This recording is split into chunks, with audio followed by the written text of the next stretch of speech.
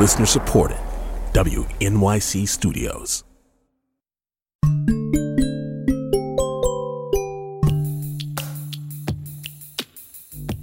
Welcome to The Takeaway. I'm Melissa Harris Perry.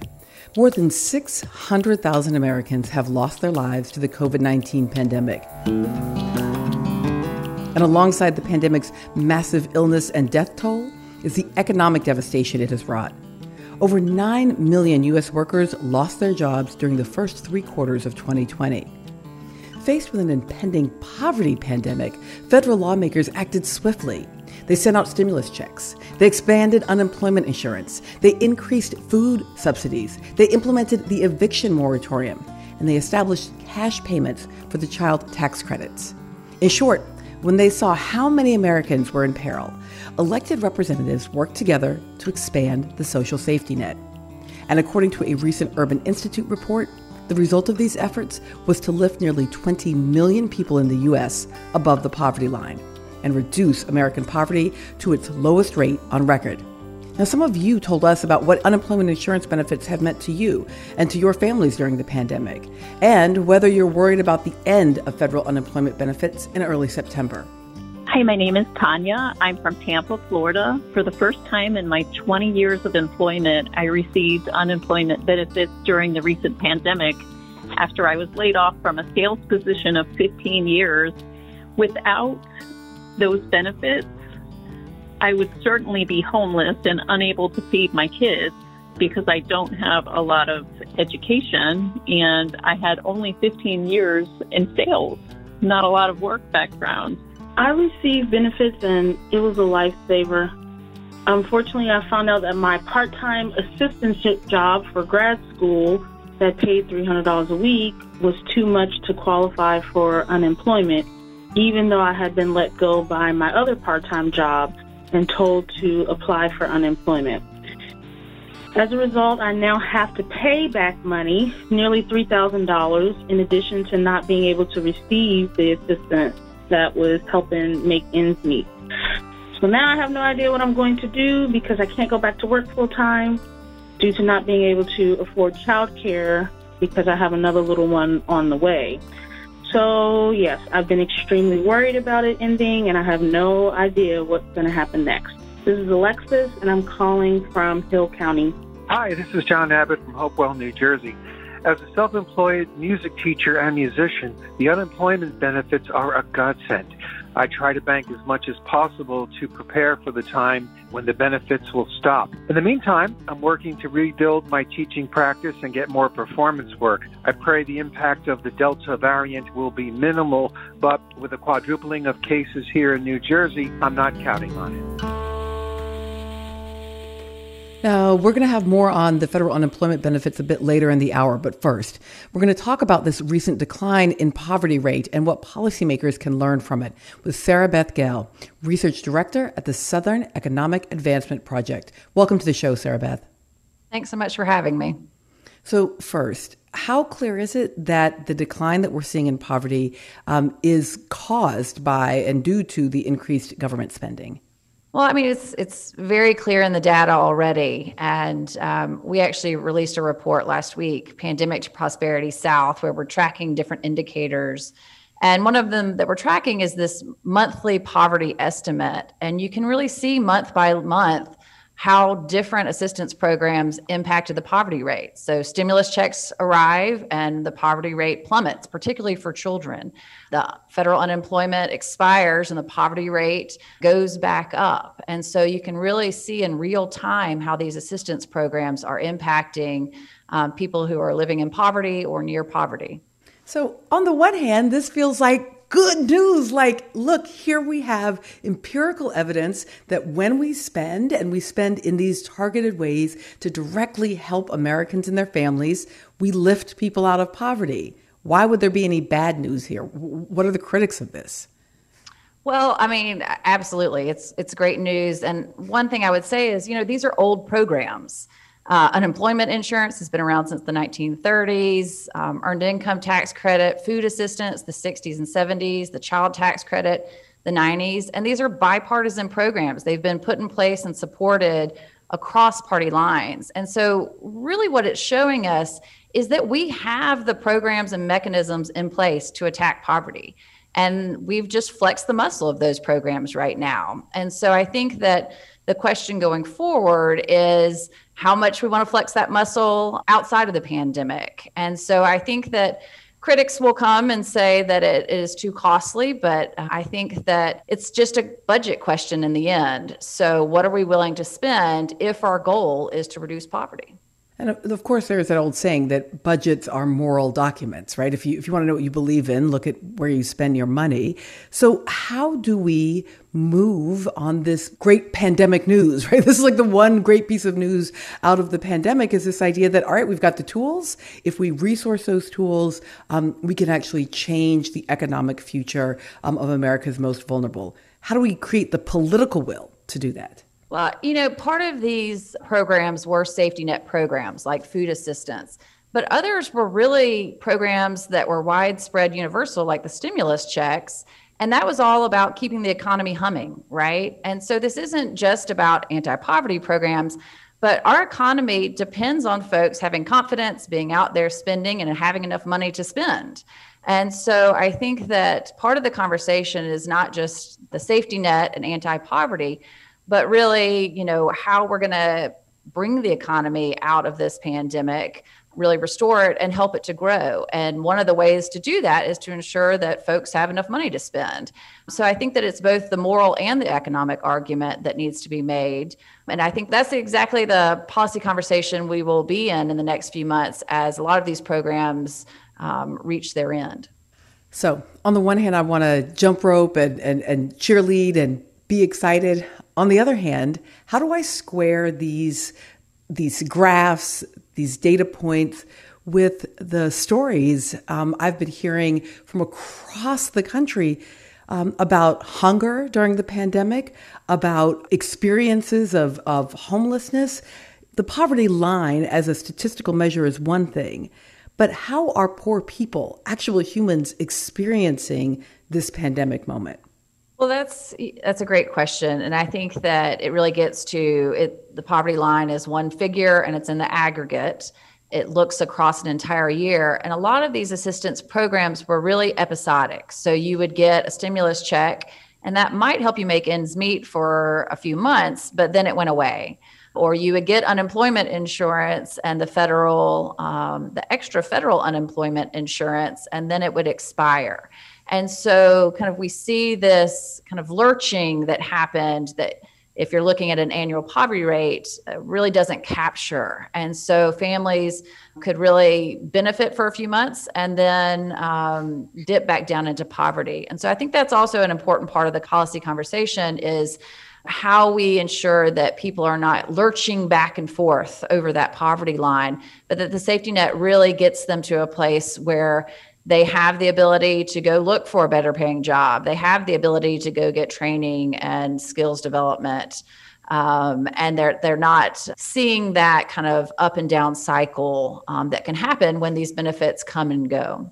One of the issues that we've talked about on this show has been the issue of wealth, right? And, when I'm talking about it with students, it's always think of wealth as kind of how fluffy your mattress is, right? So when the bad times hit, when unemployment comes, when a pandemic hits, if you've got a nice big fluffy mattress, you have something to fall back on. And if it's thin and narrow or not there at all, then, you fall down and harm yourself. We know that there is a massive wealth gap between racial groups. Is there any way that the programs that we're talking about right now, which are just kind of doing that momentary and maybe even back and forth lift, can they have any impact on the long-term question of wealth and of fattening up that mattress for everybody? Well, I think that the child tax credit is really where this conversation is going to land in terms of wealth and stability of kind of wealth building, because it is such a momentous effort to really reach in and particularly lift up child poverty, but it's expansive. I mean, it's reaching the vast majority of families in the U.S. And so the conversation really is going to turn to whether that should be permanent. And again, like the earned income tax credit, we've had the child tax credit for a long time. And the question really is, at what level do we need it to be? And that's a real opportunity to make that permanent and really begin that wealth building through that tax credit program. Can you tell us stories of, just in order to take the policy and make it real for folks, some of the folks maybe that you've worked with, individual people or families that can really help us to see what these policies have meant? Yeah, last fall we did a survey with a tech company, Propel, through their Fresh EBT app. So these are households who are using food assistance, SNAP. And we asked about challenges in the pandemic, but we also asked, are there any programs that are making a difference for you? And overwhelmingly, it was unemployment insurance, food assistance, and stimulus checks. And we heard people say things like, I was able to catch up on my bills. Denai in North Carolina said that. Eva in Arkansas said, until SNAP went up, it was either buy my medicine or eat. A woman in South Carolina told us, we never went hungry because of those pandemic EBT benefits. And so these programs made a real difference in people's ability to make ends meet, to put food on the table, to pay their rent. And finally, we asked folks, what do you want policymakers to know? And what was really kind of fascinating to us is people had very specific policy prescriptions that they were giving to policymakers through our survey. But a lot of it was, come talk to us, hear about our challenges, and hear what would make a difference in our lives. So that's something that we're really focused on going forward, particularly with the American Rescue Plan funds. As state and local governments are putting these funds into place, we're doing a really hard push to have a commitment to community engagement so that those folks who are most marginalized can really guide how those funds can help make a difference in their lives. The Delta variant has increased cases of COVID across the country, but most intensely the spikes we're seeing right in the South and right in many of these places where the need is greatest. Any thoughts about the fact that this pandemic is not over and what that means for the social safety net that we're seeing actually work right now? Yeah, particularly in the South where we focus, one of the things that we talk about a lot is Medicaid expansion. So even if we're seeing the poverty rate fall, which is great news, like you and I discussed, the southern states in particular have not expanded Medicaid. So you might have a family that jumps above the poverty line, but the parents are still uninsured because of that lack of Medicaid expansion. So they're probably one medical bill away from going back into poverty or going bankrupt. And so, our perspective is this is a health crisis. It's ongoing, and we've got to continue to shore up our healthcare infrastructure, both through our public health system, but also through Medicaid expansion to make sure that people can weather this crisis and that we're marrying those assistance programs like unemployment insurance and SNAP and stimulus checks with the healthcare infrastructure that will ensure that people can get back to work, can have healthy and safe lives. Sarah Beth Gell, Research Director at the Southern Economic Advancement Project. So appreciate you joining us. Thanks so much, Melissa.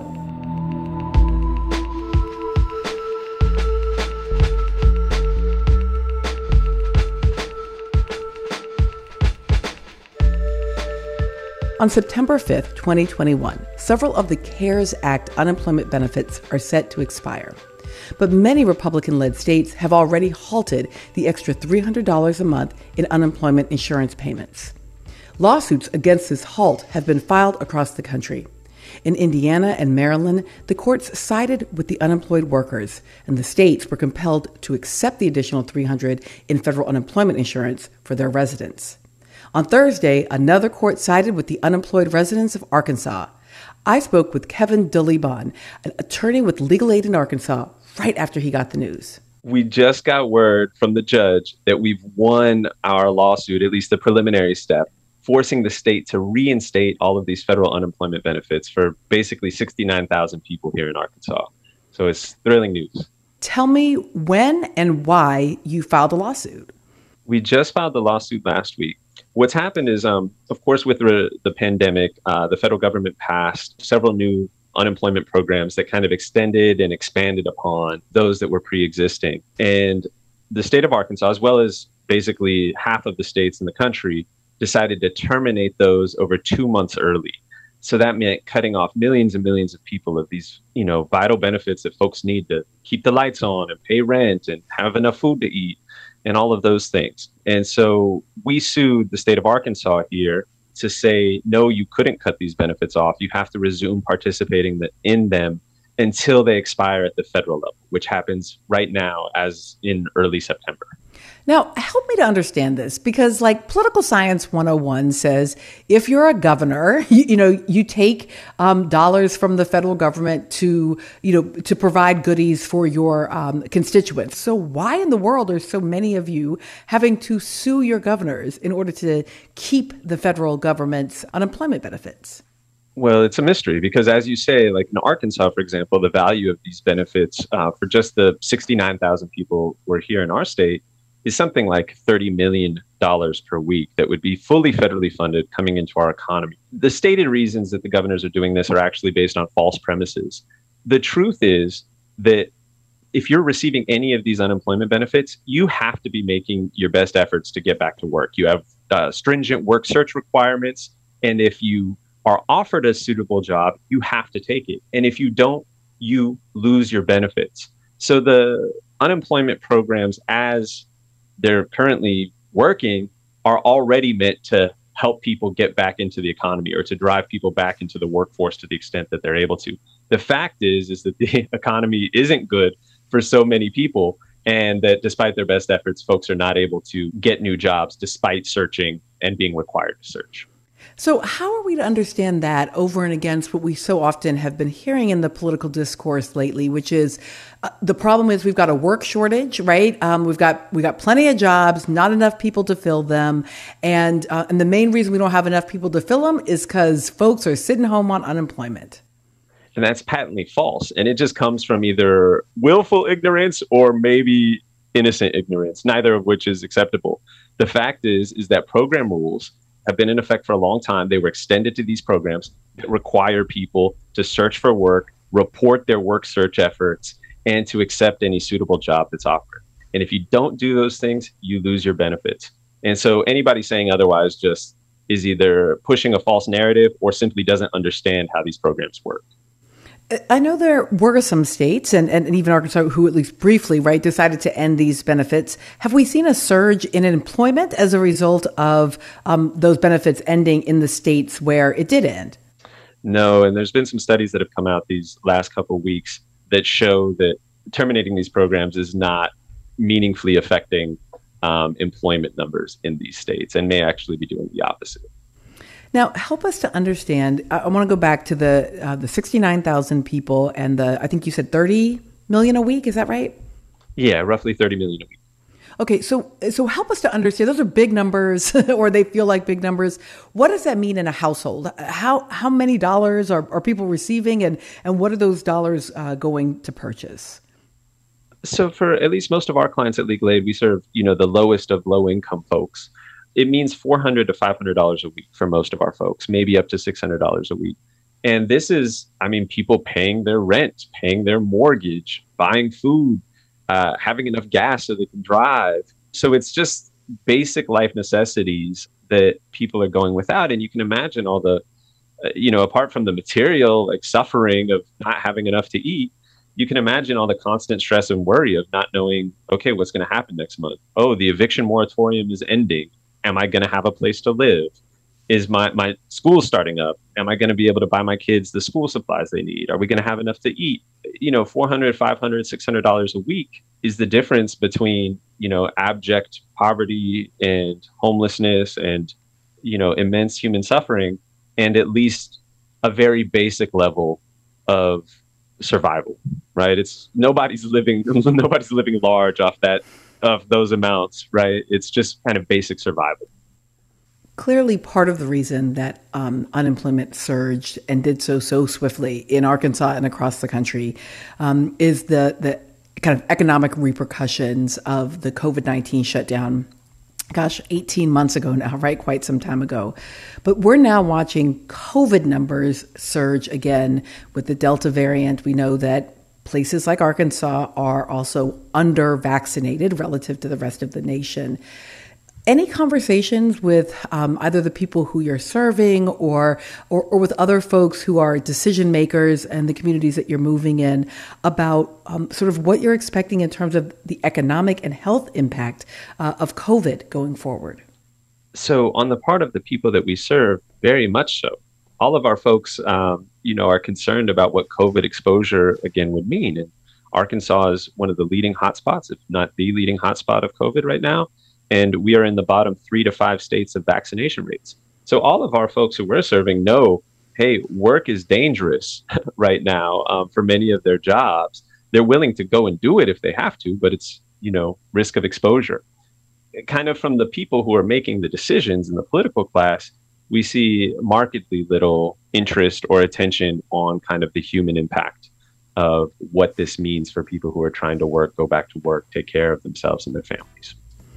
Kevin DeLibon is an attorney with Legal Aid of Arkansas, and he just got a big win. Kevin, thanks so much for coming back on the show. Thank you so much for having me, Melissa. It's a delight.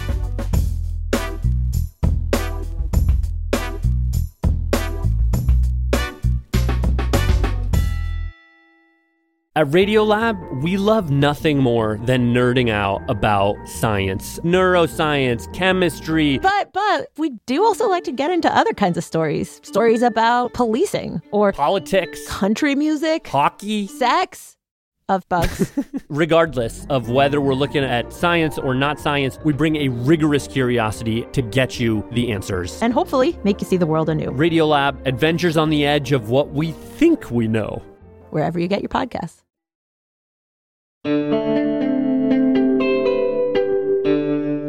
You're listening to The Takeaway. I'm Melissa Harris Perry. On Tuesday, the House Select Committee, formed to investigate the violent January 6th Capitol insurrection, held its first hearing.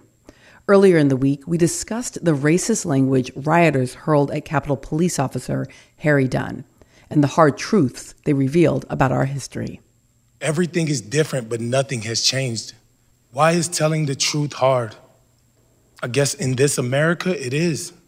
The hearing took place despite opposition from most congressional Republicans who've largely resisted Democrats' attempts to examine the causes of the riot, including former President Donald Trump's role in inciting the violence. Following this week's testimony from law enforcement, we wanted to hear from someone with deep knowledge of the inner workings of the Capitol Police Force. Joining me now is Terry Gaynor, who served as the Capitol Police Chief from 2002 to 2006, and then as the Senate Sergeant-at-Arms until 2014. He's currently a CNN political analyst. Thanks for being here, Terry. Melissa, it's good to be with you. Thank you for covering this. We heard just a very brief portion of Officer Dunn's testimony. I'm wondering about how you felt watching the testimony from him and the other officers this week. I actually thought the testimony was both chilling and agonizing. I know and have worked with 2 of those officers, including Harry Dunn. So it was very, very personal. So you combine their personal experiences with the video that was shown during the testimony and that we've seen really tells a powerful story. But it hurt, actually. These were friends. Yeah, I had that same sense of just feeling gut punched. Can you help us to understand how Capitol Police are different from, say, our local police departments? Is there something different about processes of recruiting or hiring or training? No, the training and the hiring is really very similar. They are full federal law enforcement officers. They go to the Federal Law Enforcement Training Center in Glencoe, Georgia for 6 months after they've gone through a rigorous process, which includes the background checks and polygraph. These are men and women with many of them have college degrees, some former military, some with experience in the civilian world before doing this. Then they come up to the Hill and they go through another 2 months of school at a very unique training center just outside of Washington, D.C., and they go through a lot of specialized training of how it will be to police in and around the Hill. So they pay a lot of attention to all the threats that we had definitely seen after 9/11, and they are good, solid officers who are, some ride motorcycles, some in cars. We even had horses for a while. So it's a good federal law enforcement agency. So you mentioned a time period I want to hear more about. You served as chief during those years immediately following 9/11. What was the kind of daily sense of threat during that time? And what kind of effect did it have on the officers and on your protocols? Well, we nearly doubled the size of the department after 9/11. I had been the executive assistant chief in Washington, D.C., and asked to come over to take over that position. And so the threat, if people remember, after 9/11 was improvised explosive devices being delivered by planes and cars and trucks or backpacks, and then ultimately shoes. So that certainly was the concentration as we tried to harden the Capitol and the streets and bollards and who could go where and what type of access. And then even the big Capitol Visitor Center was developed so that people would only come in that way. So the threats kept evolving after 9/11. But I have to admit, Melissa, that even when I was chief or the chief law enforcement officer of the Senate as Sergeant at Arms, we did not practice or anticipate at that time an insurrection with thousands of people storming it. We practiced for a lot of things after 9/11, but not for insurrections, not armed rebellion. We had protocols in place that would have kept small groups that we anticipated could have tried to come to the skin. We had that Capitol Visitor Center open, so you would have to be screened to come into the building. But to attack in the numbers that were done there and rush both the east and west front steps was not something we anticipated. We did not train to fight armed insurrectionists in the building. We did not talk about what use of force would be used in those type of things. So that was a shortcoming. Now, maybe after some of the incidents we saw over the summer, whether there were capitals being taken over, I think in Oregon, in Michigan, maybe the thought process should have been changing. So, but that's what we're going to investigate if we finally have a good, solid committee hearing. I feel like that's extremely important for the American public to understand that even if there was intelligence coming in, and we'll learn whether or not officers had that intelligence, but that there wasn't a clear protocol. Because I got to say, I remember as I was watching it thinking, is this what they're supposed to do? Is this how it's supposed to happen? Well, like I say, we trained for 1 or 2 or 3 people rushing those steps, and we had enough officers, and there were enough officers to attack and confront them. We had heavily armed people up behind some ballistic podiums on each side. In fact, it could take further action. But it wasn't designed to repel hundreds and hundreds at a time. And I know even as this thing was unfolding in the immediate days, people said, why didn't you open fire? But number one, that's not the general protocol across the United States, that when you have unruly mobs. There's all sorts of training we've done over the years to try to use crowd control measures, less than lethal force. But the size of the crowd, the anger, the hate, the cruelty, the weapons they had, that requires a different thought process, not only by the Capitol Police, and they're undergoing that now, but law enforcement agencies around the United States. If there are going to be rebellious people who are intent to do harm, to take over, to hang, who are that hateful, have that stone in their heart, we've got to think differently how we're going to manage that. Intelligence gathering is one way. I want to ask about a really difficult moment. On October 3rd, 2013, Miriam Carey was shot and killed by Capitol Police. She was an unarmed civilian. She had an infant strapped into her car seat. I have to say, I thought about Miriam Carey a lot as I was watching the January 6th events, and wondering how it is that she could have been killed. And let me be clear, it's not that I wish for one more loss of life on January 6th, but is part of the reason that happened because of this protocol difference that you're revealing for us right now? Well, that's a pretty complicated question, so let me address the first one. We did and do have different procedures when we believe a car is a improvised explosive device vehicle, the way to deliver that. So unlike police departments across the United States that have pretty much stopped saying you do not shoot at moving vehicles for any reason, even if the vehicle is coming at the officer, we don't shoot.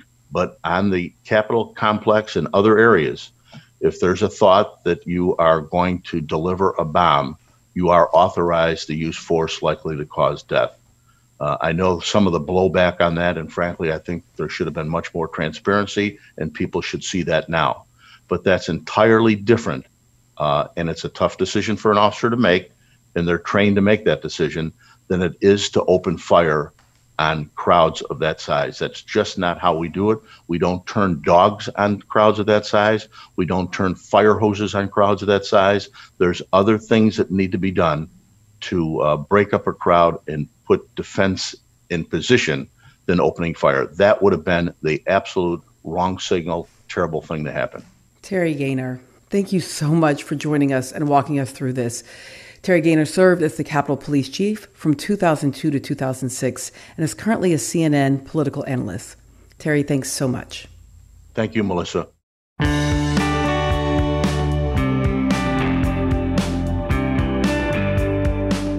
Something truly remarkable and rare happened this week in Washington, D.C. The U.S. Senate voted to move forward on legislation. Yes, you heard me right. Something actually happened in the U.S. Senate. Not a press conference, not a statement. Real and actual legislation moved through the upper chamber when 67 members of the U.S. Senate voted to advance the bipartisan infrastructure bill. The Senate has voted to move ahead with a $1 trillion bipartisan infrastructure package. In a 67-32 procedural vote late Wednesday, 17 Republicans joined all Democrats to begin debate on the bill. Woo, child, I have begun to think it was not even possible for such a miracle to occur. And why exactly is it so surprising to discover that congressional lawmakers are actually making laws? Because most of the time, the Senate does nothing. And to be clear, that's not an ideological or partisan evaluation. It's an empirical observation. One made by Adam Jentelson, whose book Kill Switch reports, quote, when the Senate is in session, it typically takes half off Monday and Thursday and all of Friday. I'm about to run for the Senate, y'all. Here to help us understand what is happening in the Senate is Adam Jentelson, author of Kill Switch, The Rise of the Modern Senate. Adam was also Deputy Chief of Staff to Senator Harry Reid. Great to have you here, Adam. It's so great to be here. Thanks for having me. So I feel like I didn't want to say the big F word in the introduction, but help us understand what it is that allows the U.S. Senate to do so little. Well, it's the filibuster. That's the F word. And you know what's interesting about the filibuster and what I write about in the book is that the way that it is used today is very different from the way that it's been used in the past and much more destructive. And I also go through how it was not part of the original Senate and was actually runs counter to the framers' vision for the Senate. Today, you know, the Senate was created to protect minority rights and to give the party that's in the numerical minority a right to debate and to have their opinion heard and to try to influence legislation. But the idea was always that at the end of the day, you know, the majority would rule. And what you saw with the vote earlier this week that you mentioned was not a debate, not a vote on the bill itself, actually, but just a vote to open debate on the bill. And that's what's so remarkable about the Senate today. It's become so paralyzed that simply the act of deciding to open debate on a bill is a reason for celebration and, you know, a newsworthy achievement. That is how paralyzed we've gotten, and it's because of the filibuster and specifically the way the filibuster has mutated over the last few decades into something completely unrecognizable and very, very destructive. So let's walk up into some of those details. So first, look, I know that I am not alone in my adoration of certain like Americana films. And obviously Mr. Smith Goes to Washington and Jimmy Stewart doing the sweaty, long working man filibuster on the Senate floor is like one of those moments that I think is in the minds of many of us political nerds when we think, we don't want to do away with that. That is debate. That is what the Senate is for. But that's not what the filibuster is right now, right? Absolutely not. And it's not even really what the filibuster was at the time. It was very much a whitewash of the filibuster. You know, it was accurate in the sense that, you know, the way the filibuster was deployed during that period, and we're talking about 1939 was when Mr. Smith Goes to Washington came out. The way it was deployed then was that senators would actually stand on the floor and give a long speech, and you did have to sort of hold the floor physically in order to maintain the filibuster and to delay or block whatever you were trying to stop. And so that's very different today. Today, you don't have to give a speech at all. You just have to send an email, and we can talk about the reasons why that is. But it's as easy as sort of opening an app and hitting it today, whereas before you actually had to put in a lot of effort to deploy it. But the whitewash part is about how and to what purpose it was used. And the film, and the reason I think that it resonates for a lot of Americans, is the film has this underdog portrayal of, Mr. Smith, an average guy who went to Washington, and he finds himself fighting corruption in the Pacific Northwest. And that is not how the filibuster was being deployed at the time. The primary use of the filibuster at the time the movie came out was to block civil rights bills from passing. As I said, the movie came out in 1939. The most recent use of the filibuster by the time the movie came out was to block an anti-lynching bill that had passed the House of Representatives and actually had majority support in the Senate and could have become law if it weren't for the filibuster. So during the Jim Crow era, from the end of Reconstruction in 1877 until the passage of the first major civil rights bill in 1964, the exclusive use of the filibuster to block bills altogether, to stop them dead in their tracks, to make them fail, was against civil rights bills. Civil rights bills were the only category of bills that were killed by the filibuster during that 87-year period. And as much as I appreciate the importance of understanding that kind of supremacist, white supremacist or racist history, that for me would not be enough to say we should eliminate the filibuster, because there'd be so many things we just have to get rid of if it was enough based in a kind of racialized history. I think what moved me most about your text was your description that no matter who wins, like in most of the country, no matter what the actual preferences are of the American people, the filibuster can still kill it. That's absolutely right. I think it's, as you say, it's important to understand where it comes from. And I think it's critically important to understand that it's not part of the fundamental vision of the Senate, because I think oftentimes it is defended as this foundational feature of our government, when in fact it is basically a historical accident that was sort of ushered into existence by obstructionists throughout history, and oftentimes with the prime motivation of maintaining white supremacy. But as you say, after the 1970s or so, it started to be used by both parties on a variety of issues, not just civil rights. And certainly Democrats and progressives could point to instances where it came in handy for them to stop something that they opposed. But when you step back and take a look at it, it is a tool that does two things primarily. One is to increase the amount of dysfunction in our system and make it almost impossible for basic business to pass. What was being celebrated this week as a huge bipartisan achievement is basically a glorified highway bill, which was something the Senate used to pass regularly on huge bipartisan votes, and now we are so dysfunctional that this is cause for great celebration. So it causes massive dysfunction. But the other thing it does is that it systematically empowers a narrow, conservative, overwhelmingly white minority over the majority of the nation. And I think that is the reason why it needs to be reformed. We talked a little bit here about how it's been used around the death of civil rights bills, and like the fact that we're excited about a highway bill. And I'm actually excited that at least we're going to get to talk about a highway bill.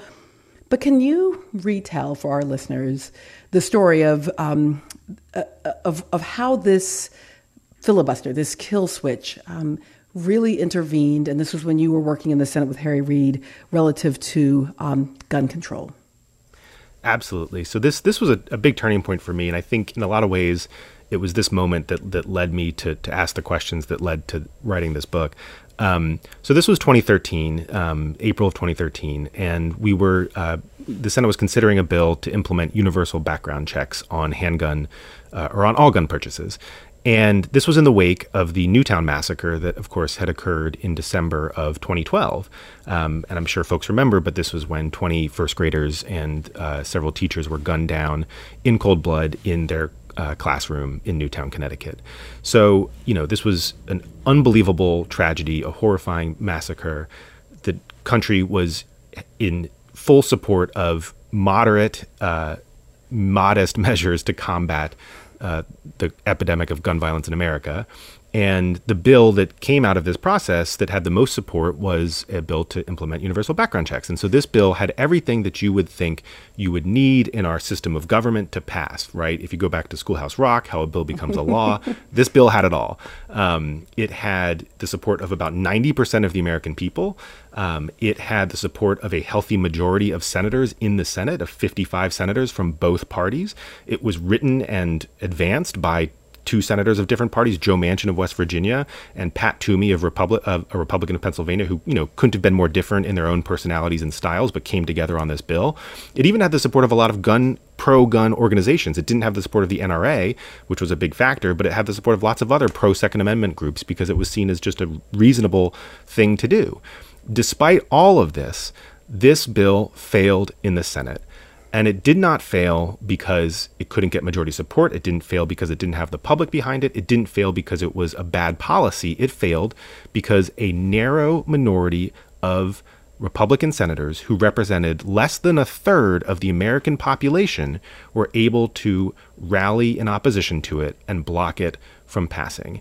And they didn't have to give a speech on the floor at any point during debate. The bill was on the floor for about a week.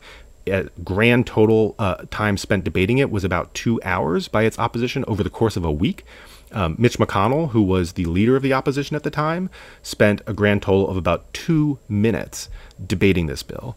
So the filibuster that was supposed to be there to let senators have a great debate on the issues facing the nation was deployed not for anybody to give a speech, not for anybody to tell their side, but simply to raise the threshold that it took to pass this bill from a majority, where it was for most of the Senate's existence, to a supermajority, with senators barely having to lift a finger, and this bill implementing a modest, reasonable gun control policy supported by 90% of the American people failed quietly with not much debate in the Senate chamber. And that was a deeply alienating moment for me. I talk in the book about how after the debate, we met with some of the parents of the children who had been slain, one man in particular, a man named Neil Heslin, a big guy, a Republican from Connecticut, who would come to Washington with the thought that he would be able to persuade Democrats and Republicans to support this very modest measure that would possibly prevent other kids from dying like his son had, just sat in Senator Reed's office and broke down and cried.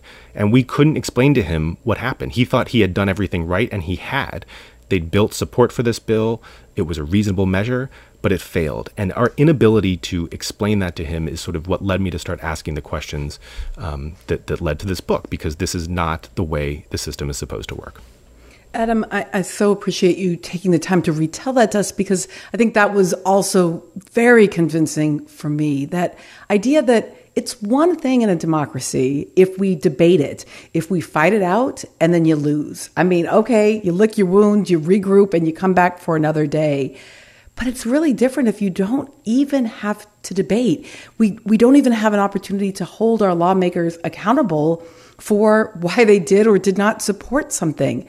So is it possible to reform the filibuster, perhaps not in a way that eliminates it altogether, but that forces it to be active, that forces some level of debate to occur so that at least the American people have a choice? Yes, it absolutely is. I mean, reform, it can be crafted in any number of ways. It is really only limited by the creativity of the reformers themselves. And what you could do to meet the goals you describe is require senators to actually be on the floor if they're going to filibuster. Try to get it back to the idea that, if you have something to say, you're welcome to say it. And like you say, let's have a debate. Let's argue it out. Let's do it in full public view and let the American people decide who they agree with.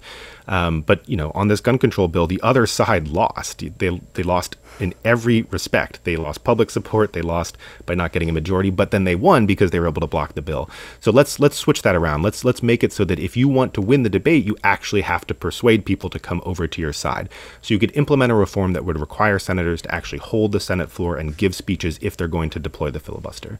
You could also sort of narrow, just set a certain scope for what would be allowed to pass through this more expedited process. You could decide to have a carve out is a very popular idea right now for things related to democracy reform or civil rights.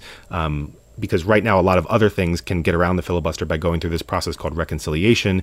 It's pretty arbitrary what gets to go through that process and what doesn't. It basically is what can comply with a series of very complicated rules that were passed in the 1980s. So again, not a grand Senate tradition. This is something that was invented in 1986.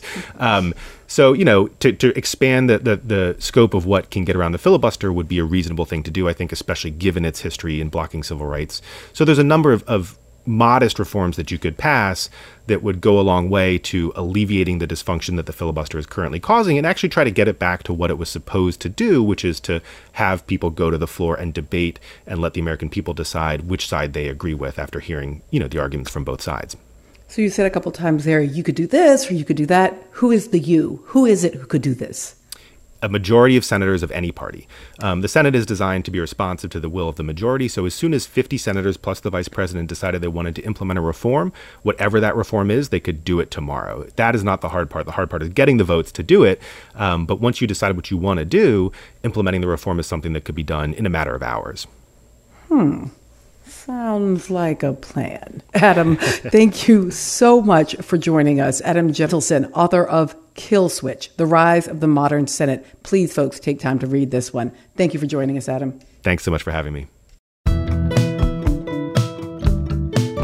That's all the politics we have for today, y'all. We really appreciate you tuning in. Now, before I head out, let me give a quick shout out to our fantastic team that helps me to make the radio. Our producers are Ethan Oberman, Lydia McMillan-Laird, Shanta Covington, and Katarina Barton. Our line producer is Jackie Martin. Our senior producer is Amber Hall.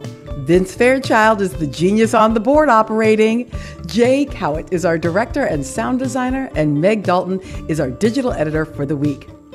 David Gable is our executive assistant, and Lee Hill is our executive producer. The Olympian Dominique Dawes was the guest MHP most geeked out over this week. So go check out that segment if you haven't heard it at thetakeaway.org.